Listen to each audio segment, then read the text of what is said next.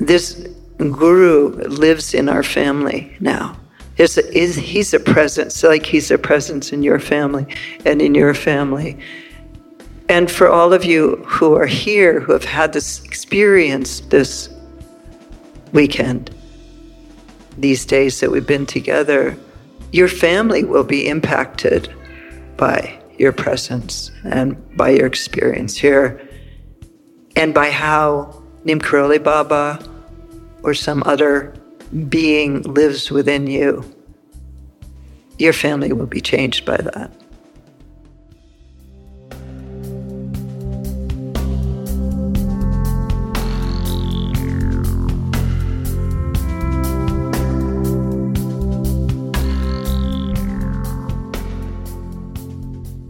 Hey everyone, it's Raghu back with Mind Rolling, and I wanted to introduce this next episode. It's very special to me. You may recall that I do put out episodes that take place live in one of our retreats, either these days in Boone, North Carolina, or Maui. And this was from the Boone retreat, and we had the pleasure of hanging with Krishna, who we've, of course, known each other until over 50 years now, being together with Maharaji back in the day, Neem Karoli Baba, and Lama Tsultrim Allione, a great Tibetan teacher from the West, who's been our friend for a very long time. And particularly, she had written this fantastic book. If you haven't seen it, and it'll be in the show notes and all of that, Feeding the Demons, maybe, really about how to just get friendly with the horrific, dark thoughts and emotions that we all seem to deal with on a day-to-day basis. So really quite wonderful. But, so I always do, as I said, that mind-rolling podcast at one of these retreats. And what I thought of, I had nothing planned. I just said, hey, will you join me, to both of them, Krishna and Lama? And they said, sure. And they had no idea about anything. And what it was for me was, I was just realizing how well we are being taken care of on a day-to-day basis by that guru which lies within. God, Guru, Self, Ramana Maharshi said, are one, and how well we are being taken care of. And I began the conversation and told this story about how Maharaji saved my family through my father, who I'd had a very difficult relationship with. And he came to see my brother and I in India, and the long and the short of it is that he got me to give my father some acid, which completely transformed our entire family for the rest of our lives. So how we were taken care of. And then Krishnadas tells a wonderful, marvelous story of his similar thing that happened with his mother coming to visit him in India. It's great stories, and Lama also weighs in very, very wisely. And there's a bit of a Q&A at the end. It's a wonderful episode. I think everybody will enjoy and get a lot of great information out of it as well. And hopefully, in the end, know we are being taken care of for sure. So I look forward to seeing you next week again. And here we go, mind rolling on the Be Here Now Network. Welcome. Let's take some nice big deep breaths together.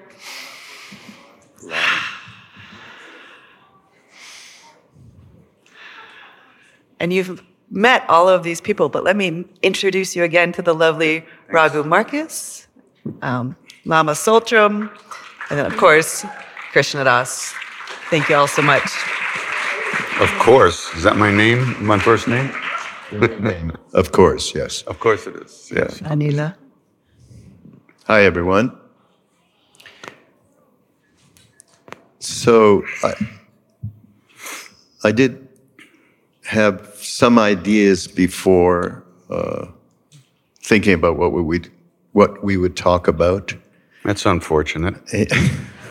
I dismissed them all, though. They're all gone. a new thought came, and it came out of, everything that's been going on here and how we've grown over these last few days together. And also, just in hanging out with people, having meals, hearing stories, and so on. And I just wanted to talk about how we are all so thoroughly taken care of by the Guru. And it's not the physical Guru at all, necessarily. Yes, it can be. It happened to 3 of us sitting here. Lama Tsultrim will have some great stories. The beings that she has met and taken teachings from is incredible. But it's exemplified by the fact that the first night I came here, I sat down with several people, 2 of whom told me stories of their experiences with Maharaji that were completely, utterly no different than when any of us were with him, when he still was in the body and since. And I was just struck by the extraordinary way in which we are really being taken care of. And I wanted to share one story of mine that exemplifies that. Actually, it was prompted by David Nichtern, because we just started talking and that story came up, and he said, geez, that's something you should share. So I am in India with Maharaji. I'm with my brother. And we keep sending my father, letters saying, this is incredible. We've met somebody, Ram Dass's guru. We can't imagine what we're going through. It's just extraordinary. The caveat is that my father terrorized me when I was a child. He had tremendous PTSD. He was a World War II bomber pilot. He and one other man survived that war. And he was really disconnected with himself, would be a wild understatement. Krishna Das, of course, knows my father quite well, knew him well, so he can vouch. So I was pretty traumatized by him, but I knew that he loved me. That wasn't an issue. We did have that, beneath all of the terrorizing. And so we get a letter back one day saying, I'm going to come to India. I want to see what you guys are doing. I'm thinking to myself, holy shit, he's really going to come here. And sure enough, there he is. And my brother and I meet up with him. And we knew that Maharaji was in this town called Vrindavan. It's near the Taj Mahal, not far from Delhi. So we took him down there alongside of Parvati, who turned out to be, we got together and turned out to be the mother of my children. And just the 3 of us went down there. And none of the other Westerners were there for some reason. And we came in through the temple, and my father had we had just chappals, just sandals, threw them off, ran inside. Maharaji said, your father's here. It's a big wall. You can't see anything. There's no phones, nothing. And my father's still trying to take his shoes off. Anyhow, finally he got in, and Maharaji gave him the whole business about knowing you got on a plane, it's landed in Frankfurt, in Germany, I think he said, you sat next to an Indian businessman and chatted? And my father was, of course, completely like somebody punched him in the face. He could not, this was just not anywhere near his day-to-day experience, to say the very least. So the conversation went on like that. He was teasing me, you only love your father because he gives you money, stuff like that. And I go, oh God, no, right in front of him. And then At one point, he turned to me and said, "Did you give him the medicine?" And I said, "Yep, I did. He had a cold on his way over. I gave him some aspirin." And Maharaji went, "Nay, yogi medicine Ram Dass gave me?" And I went, "Acid?" And my father said, "LSD?" He was like with this look on his face, and Maharaji said to me, "Take care of your father while he's in India and meet me in 10 days in another city with another devotee, Dada, in Allahabad." So, okay, we'll take care. Not that I had any acid on me at all. Not like Ram Dass, who carried it around everywhere he went. That's how Maharaji got it. So we went to Benares, which is the place where bodies are burned thousands of years, 24/7. My father thought he wasn't afraid to die. That's how disconnected he was. So we went there, and I'm walking on the street, and some satsang person named Uma was walking towards me. I said, "Do you happen to have any acid?" And she had 1 dose left. And she gave it to me, and we were living on the houseboats, down on the Ganga, not far from the burning ghats. A houseboat? You mean the Rat Hotel? Yeah. And you brush your teeth, and the feces are floating. But I mean, my father was just absolutely in shock, really, the whole time. And but I gave it to him, and he took it. Imagine a 50-odd-year-old advertising person, right? He had an advertising business. So there we were, sitting around him, waiting for something to happen. What's going to happen to him? And he was reading a book and just kind of hanging out. And then we decided, well, we should take him for a walk. So we started walking through the back alleys of Benares. Dead donkey right there, and then a dead person. They were throwing money at it so they could get enough wood to burn the body properly. He had a whole death trip, obviously, if this is what he needed. We got back to Maharaji in Allahabad. He never said a word about how's your trip or anything. Of course, nothing rational went on like that at any time. He did say, the Ganges water is really pure, isn't it? That was it. And then he told my father a whole series of incidents, because my father had a horse farm in Quebec, and he had saved the life of a horse who was supposed to be euthanized by going out every 2 hours and putting clay on the horse's leg.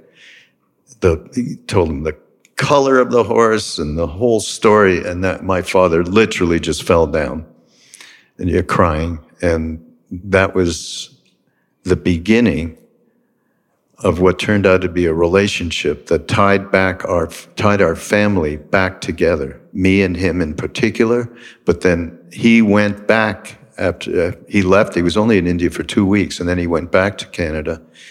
And a number of months later, after some of us had come back from India, a number of months later, he went back for a couple of months with my sister's eventual husband, and his girlfriend. And when he came back, our whole lives completely changed in terms of a family and the way that we had been so separated and far apart and angry. And so, it didn't all just go away like that, but it was the beginning of the extraordinary rest of his life, my life, and our family. So we were taken care of, and we knew that Maharaji, we were told by Indian people that he would live with them and he would take care of every aspect of the family life. He was a family guru, and that he lived with families all the time and took care of them.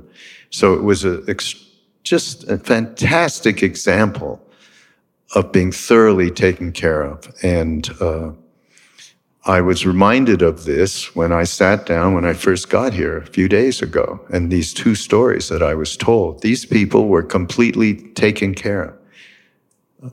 It was extraordinary. And I was thinking, just mentioned to Krishna Das before, because his mom came, and that's a great story if you would tell as well.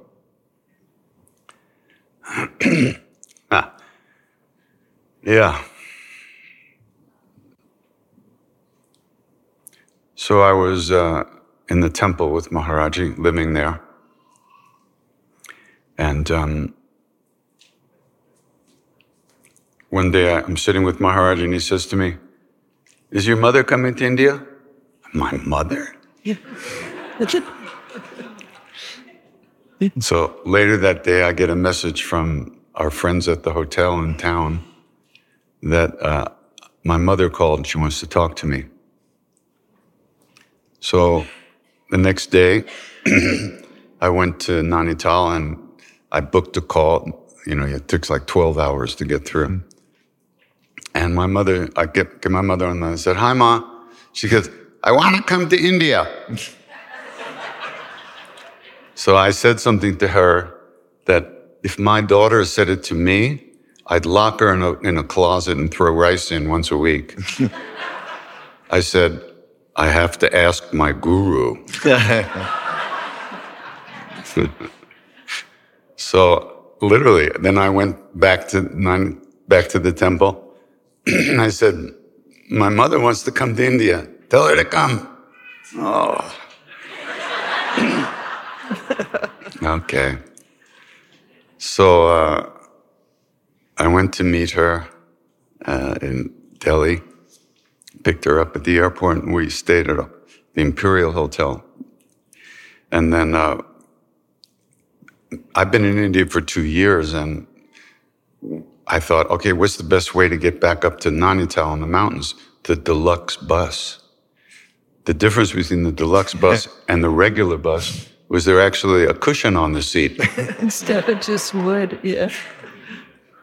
So we bought, she had money, so we bought tickets on the deluxe bus. Unfortunately, it stopped in Moradabad, which is the toilet of the world. And she had to go to the bathroom, so I said, "Oh, just right there." It says, "Ladies, go ahead." So she walks in and she comes out in about 10 seconds, white as a sheet. There was like a foot of water with creepy crawlies and everything in the whole bathroom was like, so she said, "Jeffrey, I will never forgive you for this."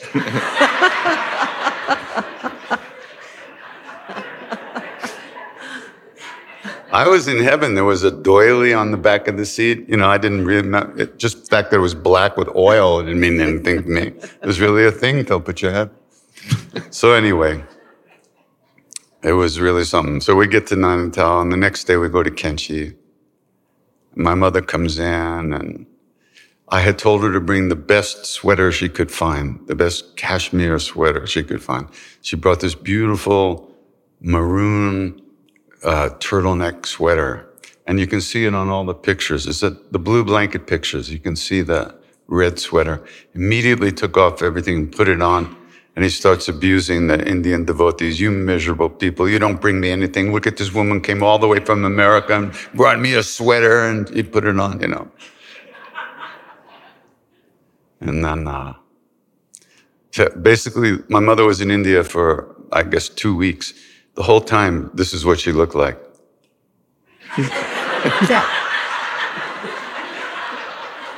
I would lead her around by her hand,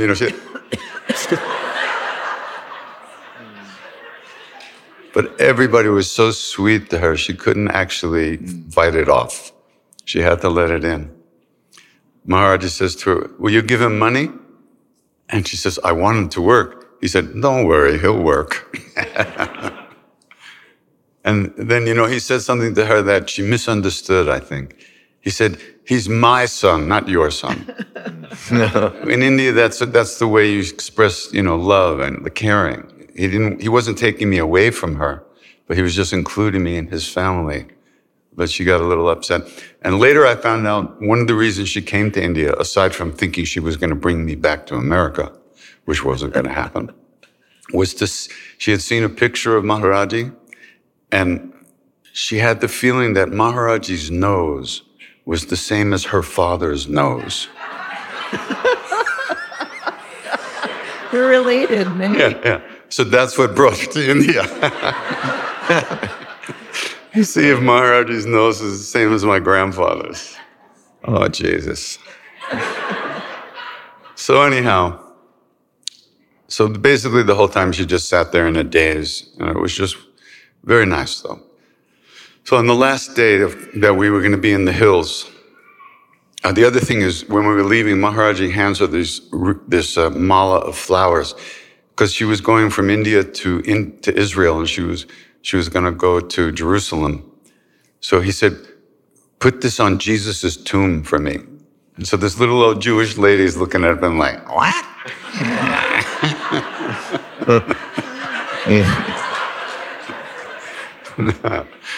Anyway, she said she couldn't find Jesus' tomb, something like that. But here's the thing. So we walk out of the temple and we go across the bridge. And then we walk up the steps to the road, because the temple's kind of below the road level. And the car is waiting for us, and we walk over to the car. I open the door of the car for her, and she turns and looks down into the temple. And Maharaji's sitting on his tucket alone, and just sitting there alone. And she looks down, and she bursts out crying like a baby. I actually had to catch her. She was going to fall over. She's weeping uncontrollably. I helped her into the car, and she wept all the way down to the plains. It was unbelievable. And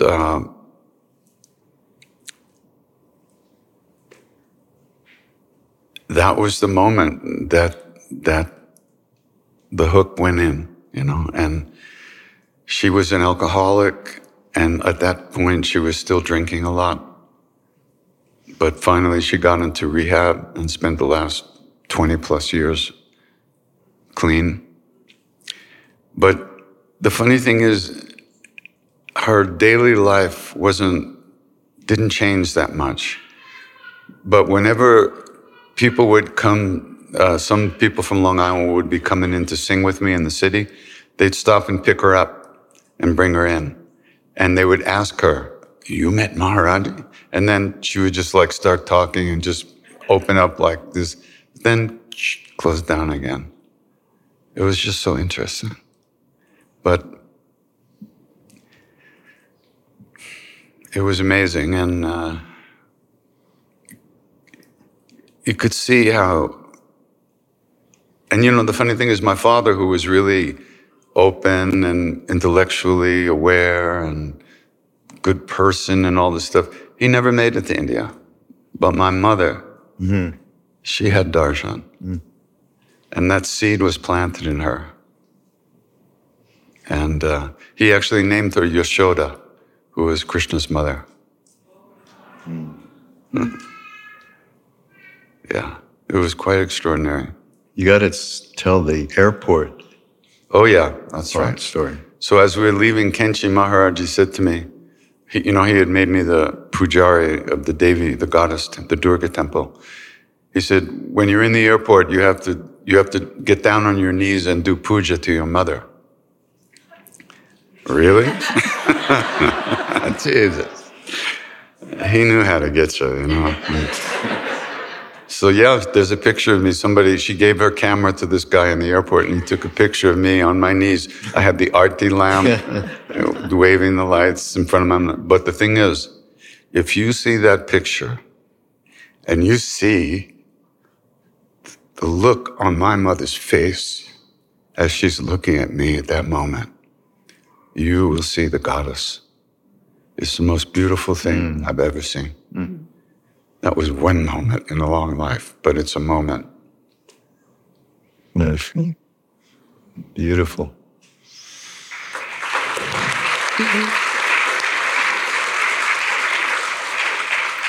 So I think I mentioned one thing earlier, a few days ago, but I'll say it again. And this is in reference to the 16th Karmapa and Maharaji. And I had gone to have his darshan in Los Angeles not long before he died, a year or two. And he was doing what's called a black hat ceremony, which Lama can fully explain what that really is. But at the end, they allow everybody to come up and put a silk scarf on it. He puts the scarf on you. It's a blessing. And there's a line. And I got about, 15 feet from him in that line. And then I was just suffused with this, the only ineffable feeling, and the only description is it was Maharaji.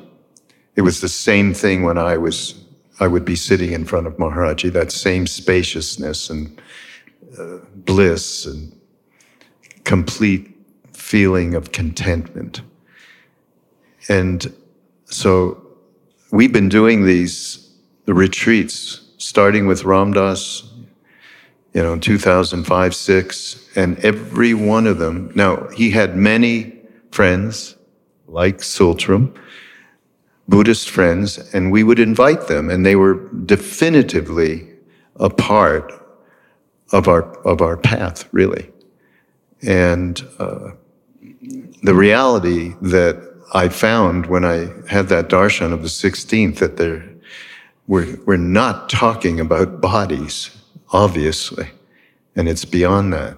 But in this case, I really want to hear your first meeting with 16th and what happened, because it's so profound. Yeah. I'll tell that. Move closer. Yeah. Before I tell that story, Tsultrim. you can hear me, right? Yeah, it's loud. Okay. It's turned out. Turn up your hearing aid.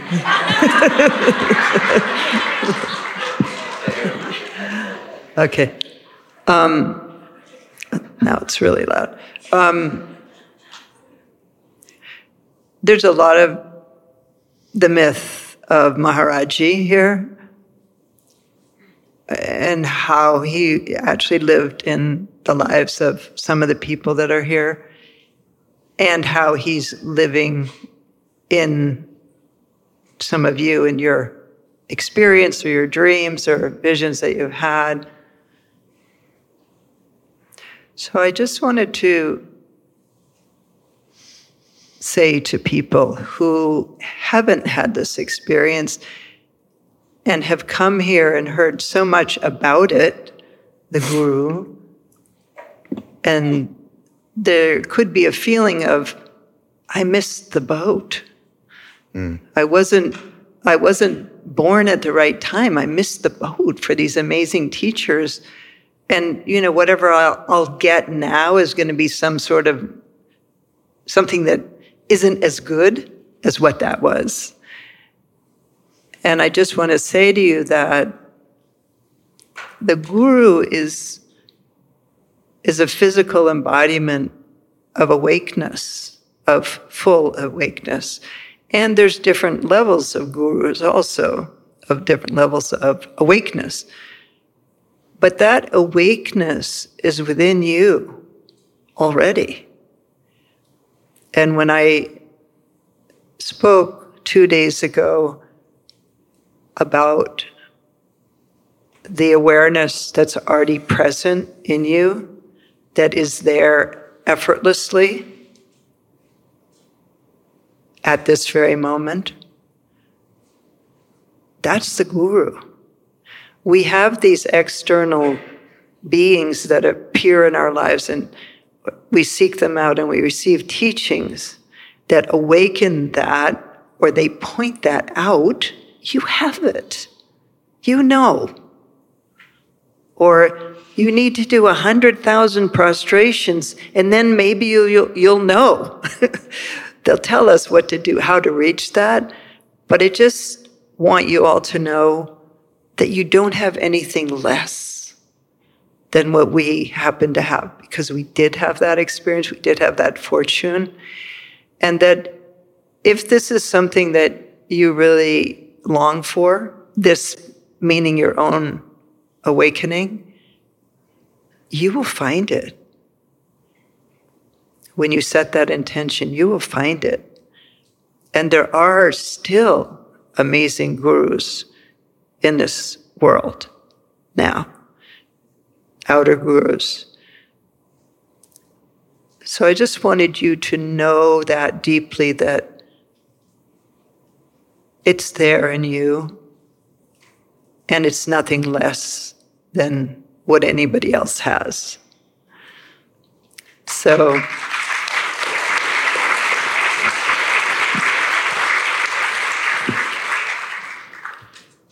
I want to talk about the 16th, but I also want to talk about a guru who's also alive now. I don't think I've told you about. I don't know if I've told you, Katie.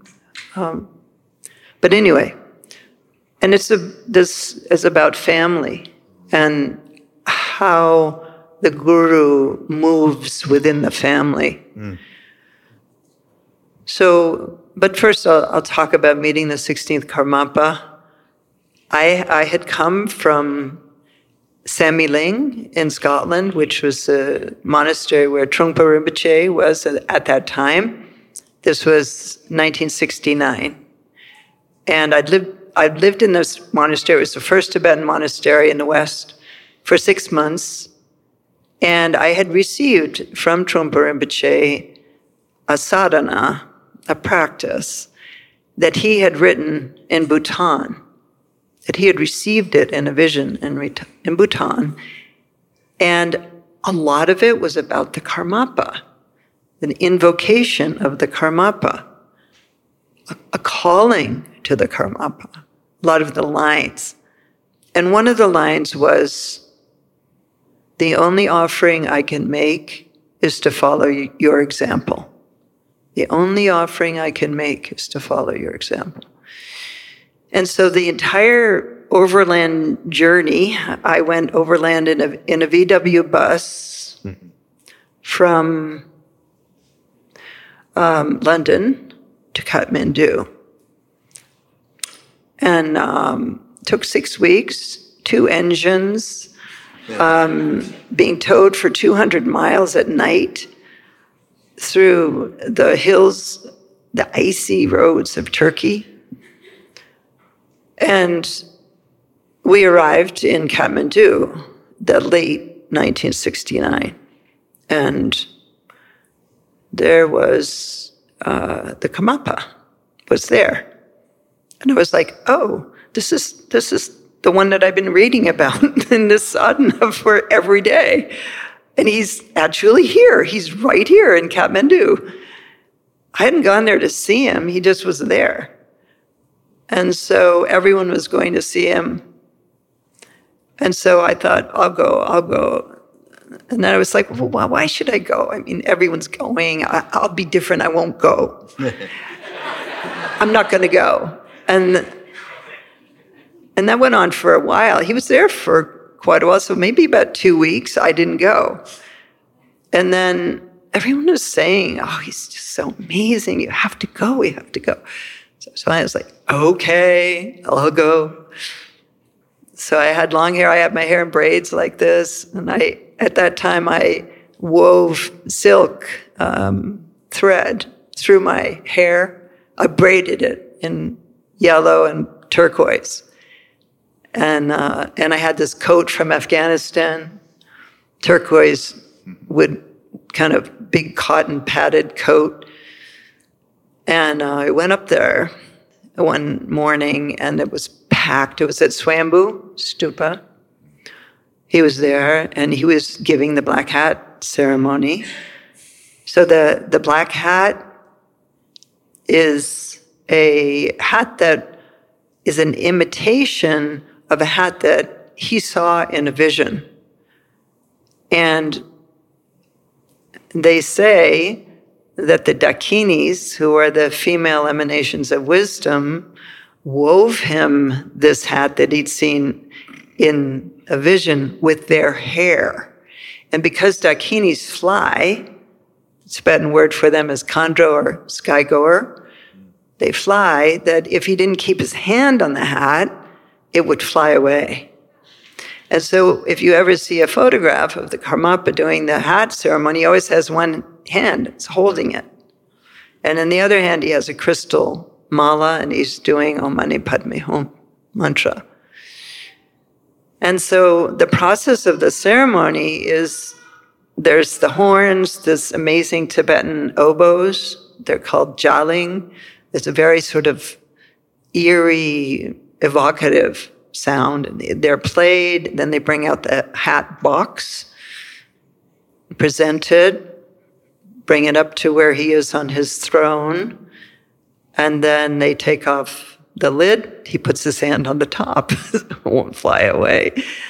And then he takes it out, and he puts it on his head, and he has one hand up, and the other hand is his mala. And then he does a mala of Om Mani Padme Hum slowly. So it's a while. Meanwhile, the jolings are still going, and everybody, you just look. That's all it is. There's nothing else. You just look at him with the hat on. And so I'm there looking at him with the hat on and surrounded by Tibetans, like really surrounded. And Tibetans don't bathe a lot. And usually like once a year, traditionally, they bathed in Tibet because it was too cold. And so anyway, a lot of them had just come from Tibet. So there was a very strong smell of rancid butter and bodies, Tibetan bodies. And so I was there kind of like, whoa, like, okay, I think I can stay conscious, and because I was kind of being squished by all these bodies and just looking. And then all of a sudden, instead of seeing him, I saw a Buddha. He actually transformed into a golden Buddha. And I've talked to many people since who have attended a black hat ceremony, and people have experiences like that. I mean, I'd never had an experience like that, but that happened. So people would date their lives before and after the black hat. It was that impactful in people's lives. And so after it was over, you get in this line, which you were in. Only Tibetans are not polite. It wasn't like, were you in California? Yeah. I was at that. Yeah. In that big, that kind of like a hangar down by the water. Yeah. Yeah. Anyway, so we're being squeezed in to this door at the side of the monastery. And I was like, well, either I'm going to get trampled to death or I'll make it through this. But I really wasn't expecting anything more than to just maybe make it through. So then my moment comes where suddenly it's like, okay, my turn. And he has this stick with a blessing thing hanging from it, like a kind of a roll of prayers that's in it, like a prayer wheel that Nina has. And so he puts it on your head. And he did that, and I looked up at him. And then he just looked at me, and I looked at him, and it seemed like a really long time. Like he was really like looking at me like, who are you? And then it was over, and I left. And then he said something to the people next to him when I left. And then I started to go see him every day, like everyone else was. And then I had something happen, which was that I felt like there was something I had to do, but I didn't know what it was. And I couldn't sleep. And so I'd be like up all night, walking around all day, like, what am I supposed to do? There's something I'm supposed to do. And then one morning, I woke up and I went, oh, the only offering you can make is to follow his example. That means he's a monk. I should be a nun. I should get ordained. That's what I'm supposed to do. And so I took flowers from the garden in this house that I was staying in, and it went straight up. It was barely dawn. It went straight up. There were already people waiting outside his room to see him. And I was Western, I didn't know the protocol, so I just walked in. And I just gave him my flowers and sat down. I should have done 3 prostrations, walked up, gotten a blessing, and then maybe sat down. But I didn't know. So I just gave him the flowers. He said, sit down. And then I said, I took my hair, I went like this. I want to cut off my hair. That's in Tibetan, that's how you say ordination. You cut off your hair because you shave your head. So he looked at me again like really long time. And then he said, yes.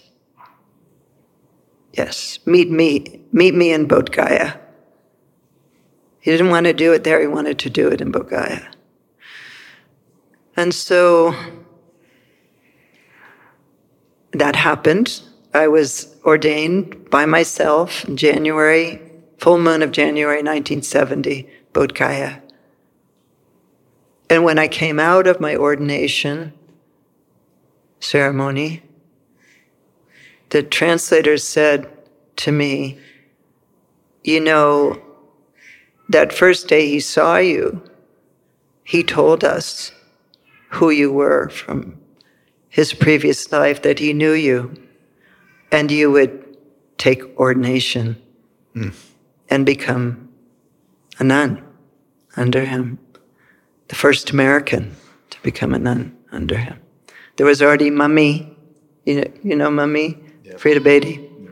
She was already, but I was the first American, and so he knew the whole time what was going to happen.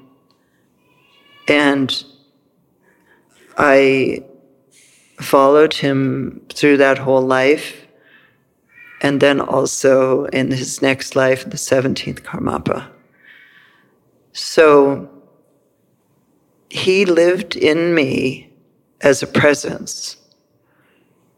I didn't receive that much teaching from him because he didn't teach. He'd been very naughty as a child when they were trying to train him, and he wouldn't study. And so he ended up not knowing very much. So he had to have other lamas teach for him, like Kala Rinpoche was go to Kala Rinpoche, or go to Bokotoko, or Trungpa Rinpoche. So, but he lived in me in such an intense way.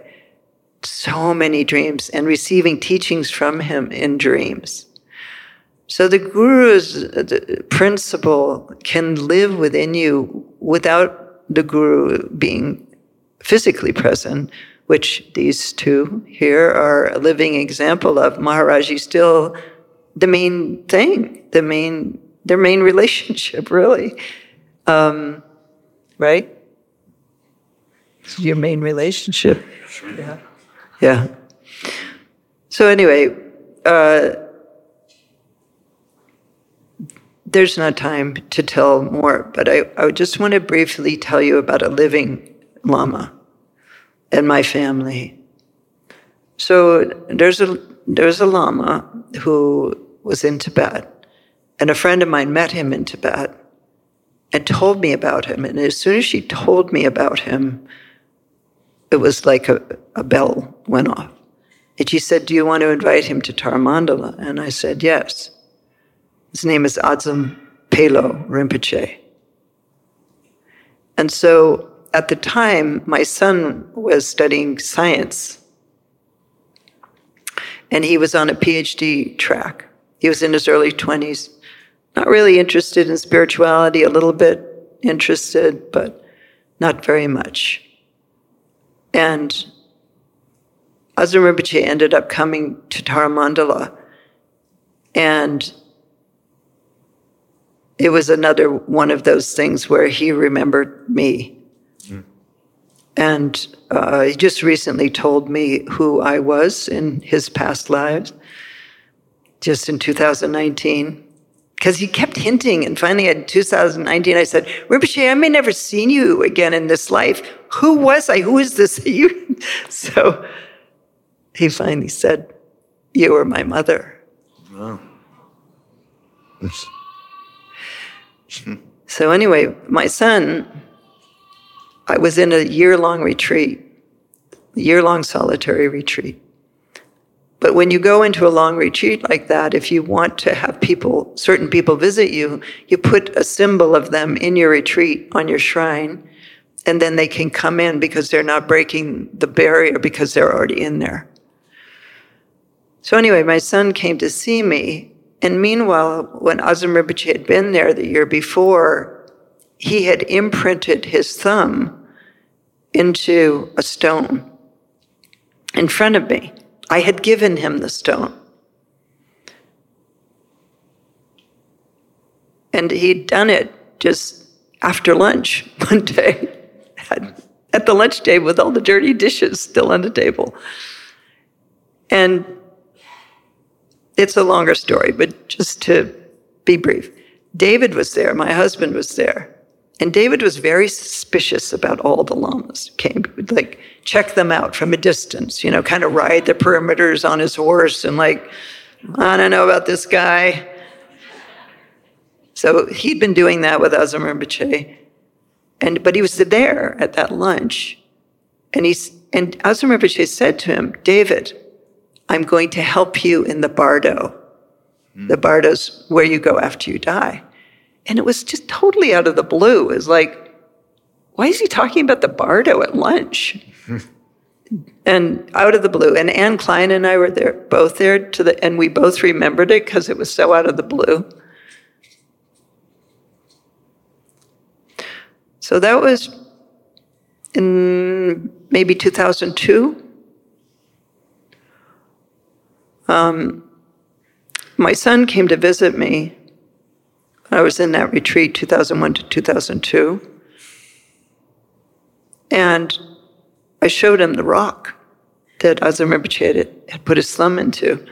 And he was a scientist, so he knew what it would take to move the molecules of a rock to the point where it looked like butter. And he was like, I want to meet him. And he had done an ayahuasca ceremony in Italy with his father, who studied shamanism. And he had remembered in that ceremony that he had chosen me as his mother because of the Dharma, and that he was rebelling against me and not doing it, and that he should stop doing that. And so he had actually come to see me in retreat to ask me to teach him. And I said, I'm your mother, I can't be your teacher, but there's somebody here that can. And that's when I showed him the stone, and then he said, I want to meet him. So he's probably his most devoted student in the West. I mean, when you hear him talk about Azam Rinpoche, it's his whole life. It's Azam Rinpoche. And he wasn't like that at all. He was like my problem child. He had ADHD, and they wanted me to put him on Ritalin. His sisters and I would just be like, if he doesn't become a drug addict, anything else is fine. We just hope that doesn't happen. Anyway, so he ended up going into 4 years of retreat, practicing 12 hours a day, waking up at 4:30 a.m. for 3-hour sessions a day. But anyway, in 2010, David died suddenly. And he was in Tibet. My son was in Tibet at Azam Rinpoche's monastery. He'd been smuggled in. He dyed his hair black, and he was smuggled in to Azam Rinpoche's monastery. And so Azam Rinpoche called him in the day that David died and said, you need to get ready to go. And he was like, why? I said, he said, you need to pack up, you need to get ready. Why? And he said, David, dutsu sarsum. That means David's time is up. And he was like, what do you mean? And he was like, his time is up. Oh, he was like, oh, he's going to die. I should go see him. And he was like, no, sarsum. It means it's over. It's finished. And then he was like, you mean he's dead? And Rinpoche said, yes. And there was no way, I mean, this is the middle of Tibet. There was no way for Rinpoche to know at that time. And so he went to his room. My son went to his room. And he said he felt bad that David died, but he felt worse that he didn't believe Asam Rinpoche. He didn't believe his guru. But then he remembered a dream that he'd had the night before where David had appeared to him in his cabin and said, I came to thank you. And David and he had a close spiritual relationship. So anyway, David said, but the 5 lights, they're so bright. The 5 lights are so bright. And then Kaz, my son, said, but it's just your own mind. And then David said, oh yeah, thanks. I've got to go now. So he remembered that dream. Then he realized he is dead. And so he returned and he got home all the way from the middle of Tibet to Colorado in 32 hours somehow. So there's more to that story, but my point is that this guru lives in our family now. He's a presence, like he's a presence in your family and in your family. And for all of you who are here, who have had this experience this weekend, these days that we've been together, your family will be impacted by your presence and by your experience here, and by how Nim Karoli Baba or some other being lives within you. Your family will be changed by that. Thank you. Yeah. Beautiful. Yeah.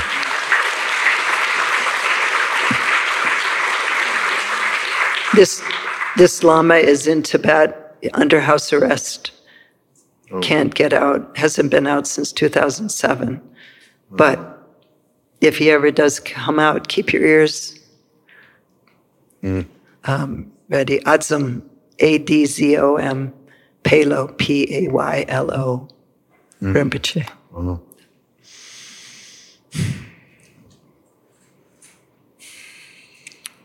So maybe we'll take some questions in a minute, but just further thinking about what we were given by Maharaji was really so profound. The first moment that I was there, all he could say was one thing, Sabek, it's all one. Christ, Hanuman, Krishna, Mohammed, Buddha, it's all one. So, but at some point, we had a more, shall we say, direct experience from him, which is a fun little story, which I thought we'd tell before we went into a Q&A. It happened, Krishnadas and I will tell it together, hopefully. Krishnadas? You have to remind me. Yes, I will. Krishnadas had a very bad knee in India. Oh, yeah. And a lot of pain. Through a basketball injury, I believe. And Maharaji, we were in Vrindavan, and he told us, do not come. He would, at times just say, don't come to the ashram. And Krishnadas woke up in a lot of pain, and he asked me, you mind helping me get over there because this is too much? I was going to go to the hospital in the local town. Yeah. So I wanted to see him first. So we went, and we arrived there. I'm kind of helping him, sat down. And one of the first things he said to me was, boy, you are such a good friend. Isn't that great? Meanwhile, all I was thinking about, this was a damn good excuse to get into the ashram. I wasn't so much thinking about Krishna. What do you think? That was my knee was just an excuse to get into the ashram. Yeah, it was perfect. And then, Krishnas, why don't you describe what happened in that moment and what Maharaji did? There were a couple of interesting things. So the first thing was when I sat down, I couldn't bend my leg, so I had to put it straight out underneath his bed to tuck it. And he didn't say anything. I mean, I'm limping, I could hardly walk. He just sat there, he didn't say anything. So, and he didn't send us away either. So I thought, okay, they can cut my leg off right here. I'm staying. So he gets up and he takes the hand of his Indian devotee, Guru Dutt Sharma was there.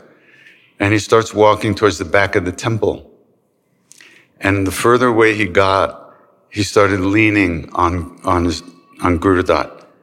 And he leaning, and it looked like he couldn't even walk. And he was going and I thought, he's taking on the karma of my knee. And at that very second, he turns around and he runs back and he plops down on the bed and says, you thought I was in pain? You wanted to help me? And he pets me on the head. Good boy, good boy. And then, and later on in the day, so I kept thinking, what is it? What is the karma of this knee? What did I, blah, blah, all this kind of bullshit. So some other devotees came in. Maharaji said, go out and get the mustache man medicine. Yeah.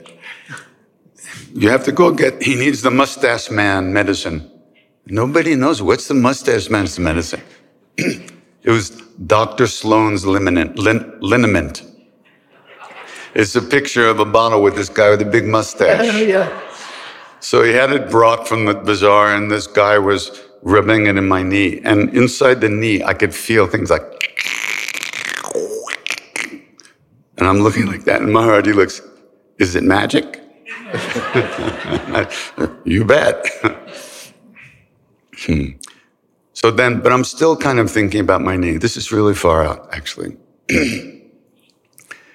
Later on, some of the other devotees came, and he reaches down into the bag of Girija, Dr. Larry's wife, Girija. Larry wasn't there yet. And he pulls out a Bible, because he was talking to us about Jesus all the time. So we thought, maybe we should figure out who this guy is and read about him. So he had a Bible. And now Maharaji did not read English. He did not speak English, supposedly, right? He reaches down the Bible, opens it up and says, read this.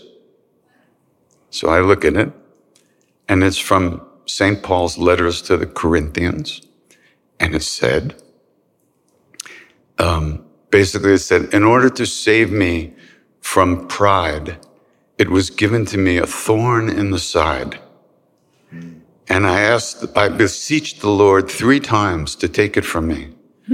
And the Lord said, my strength is made perfect in your weakness. That's the way it's translated, But the idea is that in our inability to do anything, even to help ourselves, the Guru's strength is manifested by saving our asses over and over again. And then I was thinking about this before. So one time I was sitting with him, and he grabs my book It was that time. Was that time? It was that morning when he took your book and opened it up to Mahamudra. Yeah, it was a book where I wrote down all kinds of spiritual things, So he opens it up and he just goes, what's this? And I looked at it, it's Buddhist. Uh-oh, I'm screwed. I said, it's Buddhist. Oh, translate some for me. Well, I couldn't, but Guru Das Sharma started some of the verses. Maharaji goes, correct, very good. I went, what? And then he keeps going through the book. We had these postage stamps printed up Of him. with his face on them. 100 of these things, He said, who's that? He points to his picture. He said, who's that? I said, Baba, it's you. Nay, Buddha. So that was a real moment. Yeah. Alongside of all the courses that we all seem to go to, insight meditation courses, the teachers like Kalu Rinpoche and others that we were having teachings from. And so it's just fast forward to here we are right now with Lama, with Roshi Joan Halifax, with Jack Kornfield, Sharon Salzberg, Joseph Goldstein.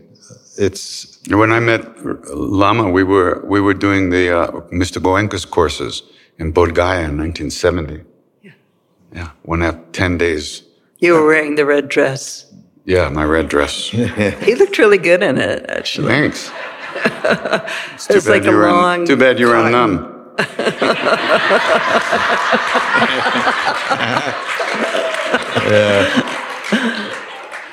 I didn't last that long as a nun. I had nothing to do with that.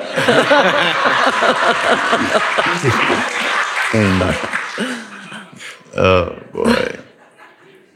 But the beauty of the mix of bhakti, devotion, and Buddhist discriminating wisdom seems to be quite a great mix, and it's been happening here for many years, and I feel a fantastic offering for everybody, how we get together around it. And David. David.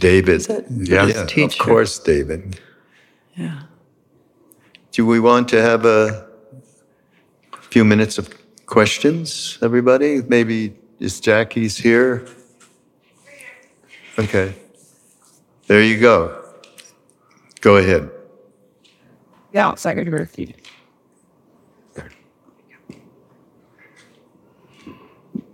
Hi, I'm Jimmy, and thinking about the guru, fierce grace keeps coming up in my mind and my heart. If I wouldn't have heard that over the last 2 years through Ram Dass podcasts, I'd be in a lot of trouble. Because things started to make sense, but prior to that, as a child, I suffered a lot of childhood trauma, sexual abuse. My mother's alcoholism took away by the state, and which led me to 20 years of hardcore drug abuse, as bad as it can get, needles, overdoses, and I got some, that was a lot of fierce grace, and I didn't know it then. I found recovery, got clean, and things, started clearing up, and a lot of healing through the recovery process. And but I still have a lot of demons and a lot of things really rattling me around because now the drugs weren't covering it up. And but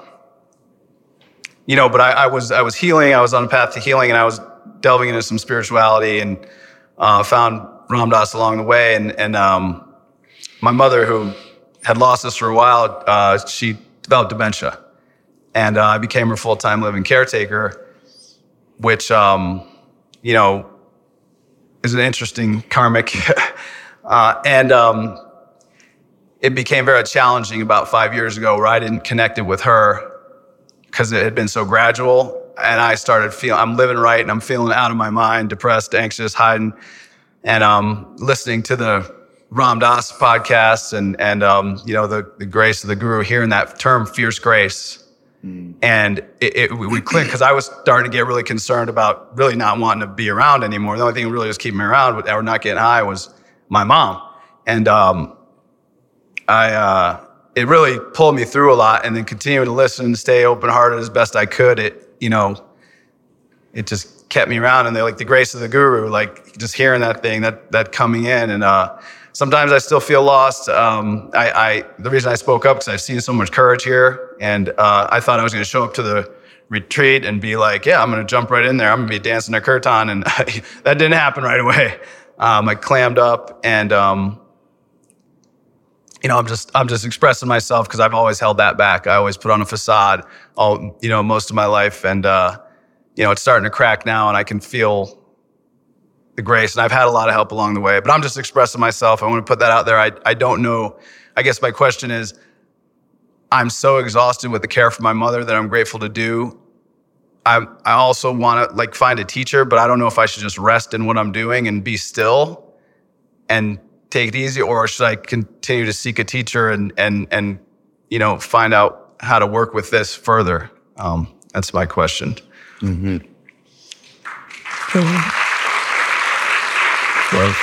Yeah. Thank you. I would suggest you seek a teacher and take care of yourself as much as you can, because you're taking care of her. That's a lot, especially with the emotional history that's in there with it all. And develop a practice, a daily practice, and have guidance and support on your spiritual path. I also wanted to speak a moment to fierce grace.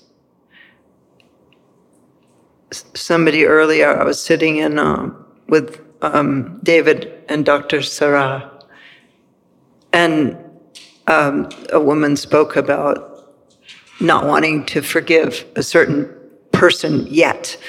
And another person talked about just love breakthroughs that she'd had. And I just wanted to say that there's a difference between fierceness and hatred. And you can say no with fierceness, or you can hold somebody accountable for what they did without hating them.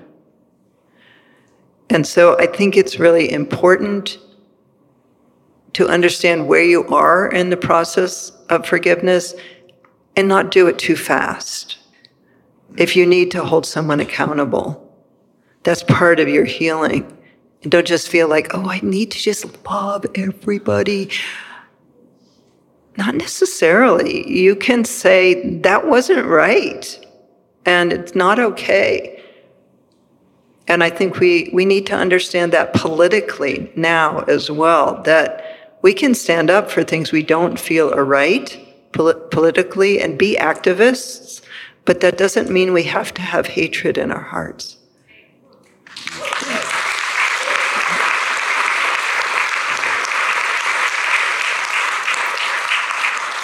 Yeah, like Sylvia says, you can throw somebody out of your life, but you don't have to throw them out of your heart. The thing about fierce grace is interesting. Ram Dass, when he had the stroke, he believed that Maharaji had given him that stroke, and that it was fierce grace, and he had to work with it. But when he went to India, the only time after the stroke, immediately Siddhima was Maharaji's great disciple. She said to him, Ram Dass, Maharaji didn't give you the stroke. He would never give you the stroke. The stroke is your karmas. What Maharaji gives is the grace and the blessing to overcome the results of your karmas. And Ram Dass absolutely, he used to say to me, the stroke saved my life. Because he had stuff in there that he wasn't getting to really. He just couldn't get in there. It was really deep. And the stroke cracked it open, and he had to make himself humble and accept help. He couldn't do anything for himself. This was a guy who, flew planes, played golf, drove sport cars, was a big, now he couldn't do shit for himself. And so, but he overcame pride. He let go of his anger, and he had anger. We were in India. Oh boy. One day, Maharaji had said, Ram Dass, you're a saint. You shouldn't touch money. So he gave all his money to Raghu's brother to hold for him as bag man, right? And one day Ram Dass wakes up, and all the other Westerners had left for Kenchi. And he has no money. He can't even buy a ticket on the bus. So he was so pissed off. He had to walk over the mountains to Kenchi. It's like a 4-hour walk. And there's tigers and, all kinds of things, leopards. So he's fuming the whole way, and he walks into the temple, and he's like this. And the guy who he hated the most, we all hated each other, by the way. Not quite true. Okay, a couple of us didn't. Well, if we weren't hating each other, we were fucking each other. So, excuse me. Jesus. Anyhow,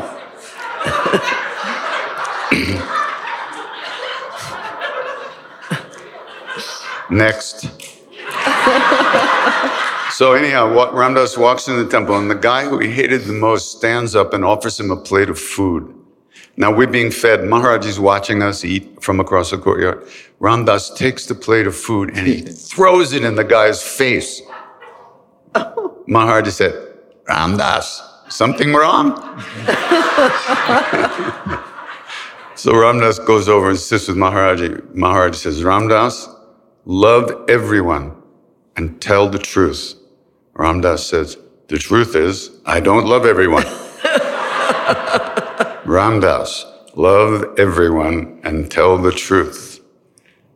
So he had to kind of get with the program. But the thing is, when we recognize the things that we've done to ourselves, what our own karmas have impelled us to do and our own upbringing, and we see how helpless we are, then we look at other people, even people who have supposedly hurt us, and we see they are also pushed around by their own karmas. They have no vote, just like we don't have a vote.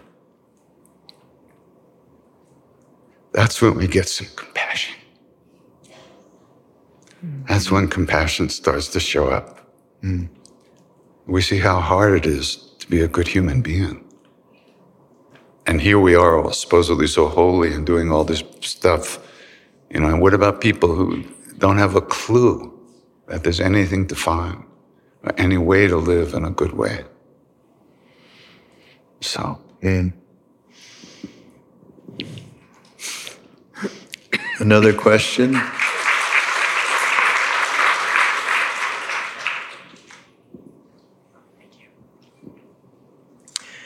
So, speaking on the idea of missing the boat of the external guru, I'm recalling this story in Love Everyone, where this person is reading in this book that there's 5 perfect masters on the earth at all times. And then they look across the courtyard and see Maharaji, and he holds up 5 on his hand. I would like it if you could speak more on this beautiful concept. I'm comforted by the idea that there's 5 Maharajis on the earth at all times, and I'm wondering where they are. And Brooklyn. Okay. Where's their website? Yeah. You know that story, right?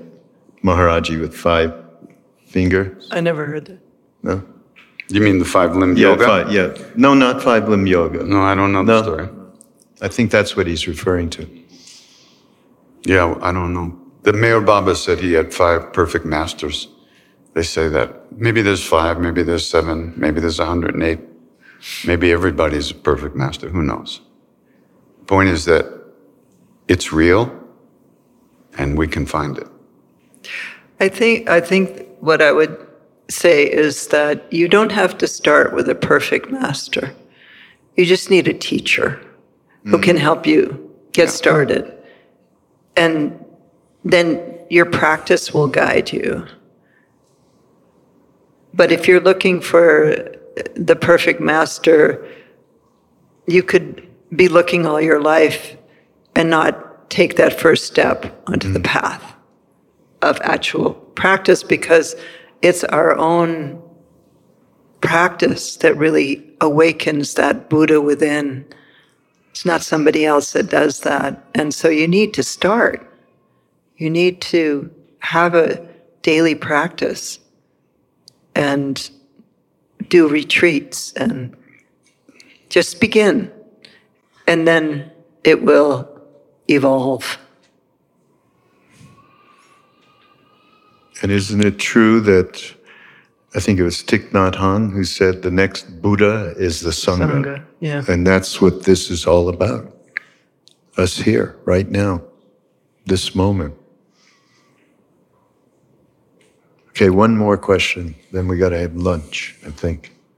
Huh? Hi, how are you? My name's Lauren, and I grew up, I had a very abusive mother and a father who just pretended it didn't happen. And, but I was able to, by the grace of God, move on, be very successful. As I'm a professor and writer, and then I had a deep spiritual experience. Ram Dass was part of that. And I moved to Nepal, and I rescue women and children who've been trafficked and enslaved, especially young girls in the sex industry. And just when you think you have it all together, my mom died last year, about a year and a half ago. And my sister is a very difficult narcissist, and she lives around the corner from my father, who's 91. And she's done everything she can to manipulate him so that I'm so devastated. I can't be able to spend time with him. She took after my mother, and I'm just extremely devastated. And I've been doing a lot of research on narcissists. I don't know if anyone here has ever had to deal with a narcissist, but they're extremely difficult people. And I guess more than anything, I would like a prayer from Maharaji, if he's in the family, to heal this dynamic and help me to find peace and strength so that I can love my father properly before he leaves this mortal coil. Because I'm devastated, and I don't know if I've made sense, and I can't give you all the details. But it's I can't get to my dad.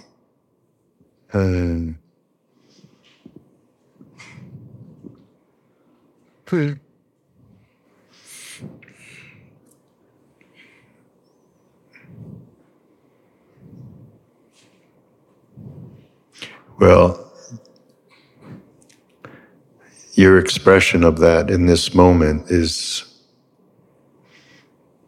a prayer to that which is represented for us by Maharaji, Karmapa, whoever. And that's part of the process here. So just continue. Ram Dass talks about how he used to communicate with Maharaji in a room in his mind he called imagination, and he got friends of his would put him down for talking to his dead guru, and he would say, "Yes, you're right. In my imagination, I'm speaking to him," and he would say, "That becomes as real as me speaking to you right now." Yeah. I wanted to say, I really admire you for having gone through what you went through and then going out and having a career of benefiting others and saving women from harm. It's amazing what you've been able to do, considering what your childhood was like, and that strength and resilience that you've shown in your life is still with you.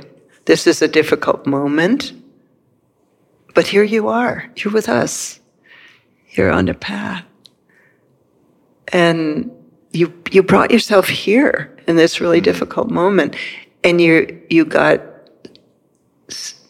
some tools and some answers. And you stated your prayer to everyone.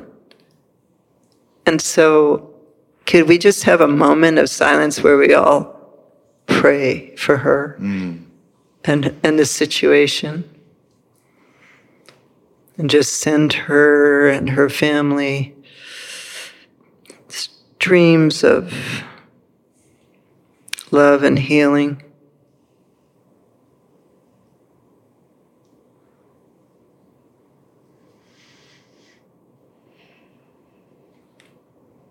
break the wheel of abuse as you have done. May that happen, your whole family.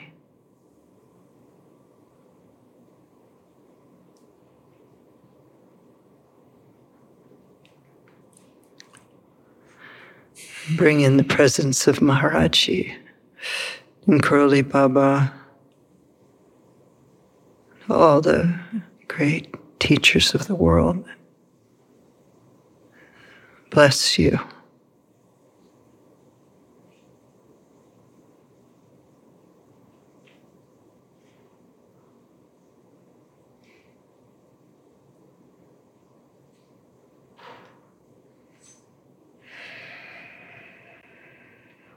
Thank you, everyone. Thank you. Thank you, everyone. Yes.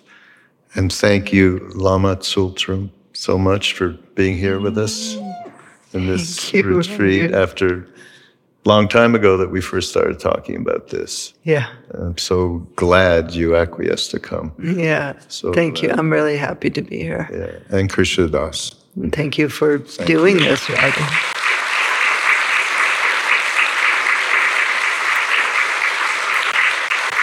I think we should really thank Raghu because this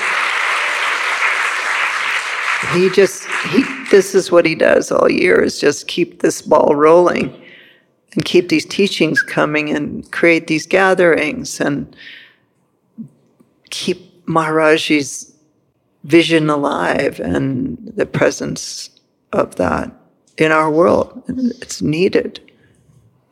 Thank you.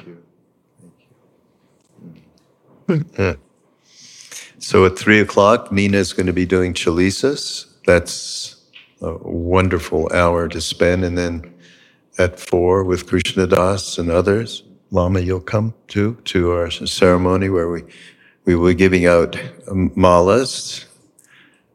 That is a very effective way to work your way through and navigate each day, having that with you, being able to do mantra. So, and then in the evening, Krishna Das will sing.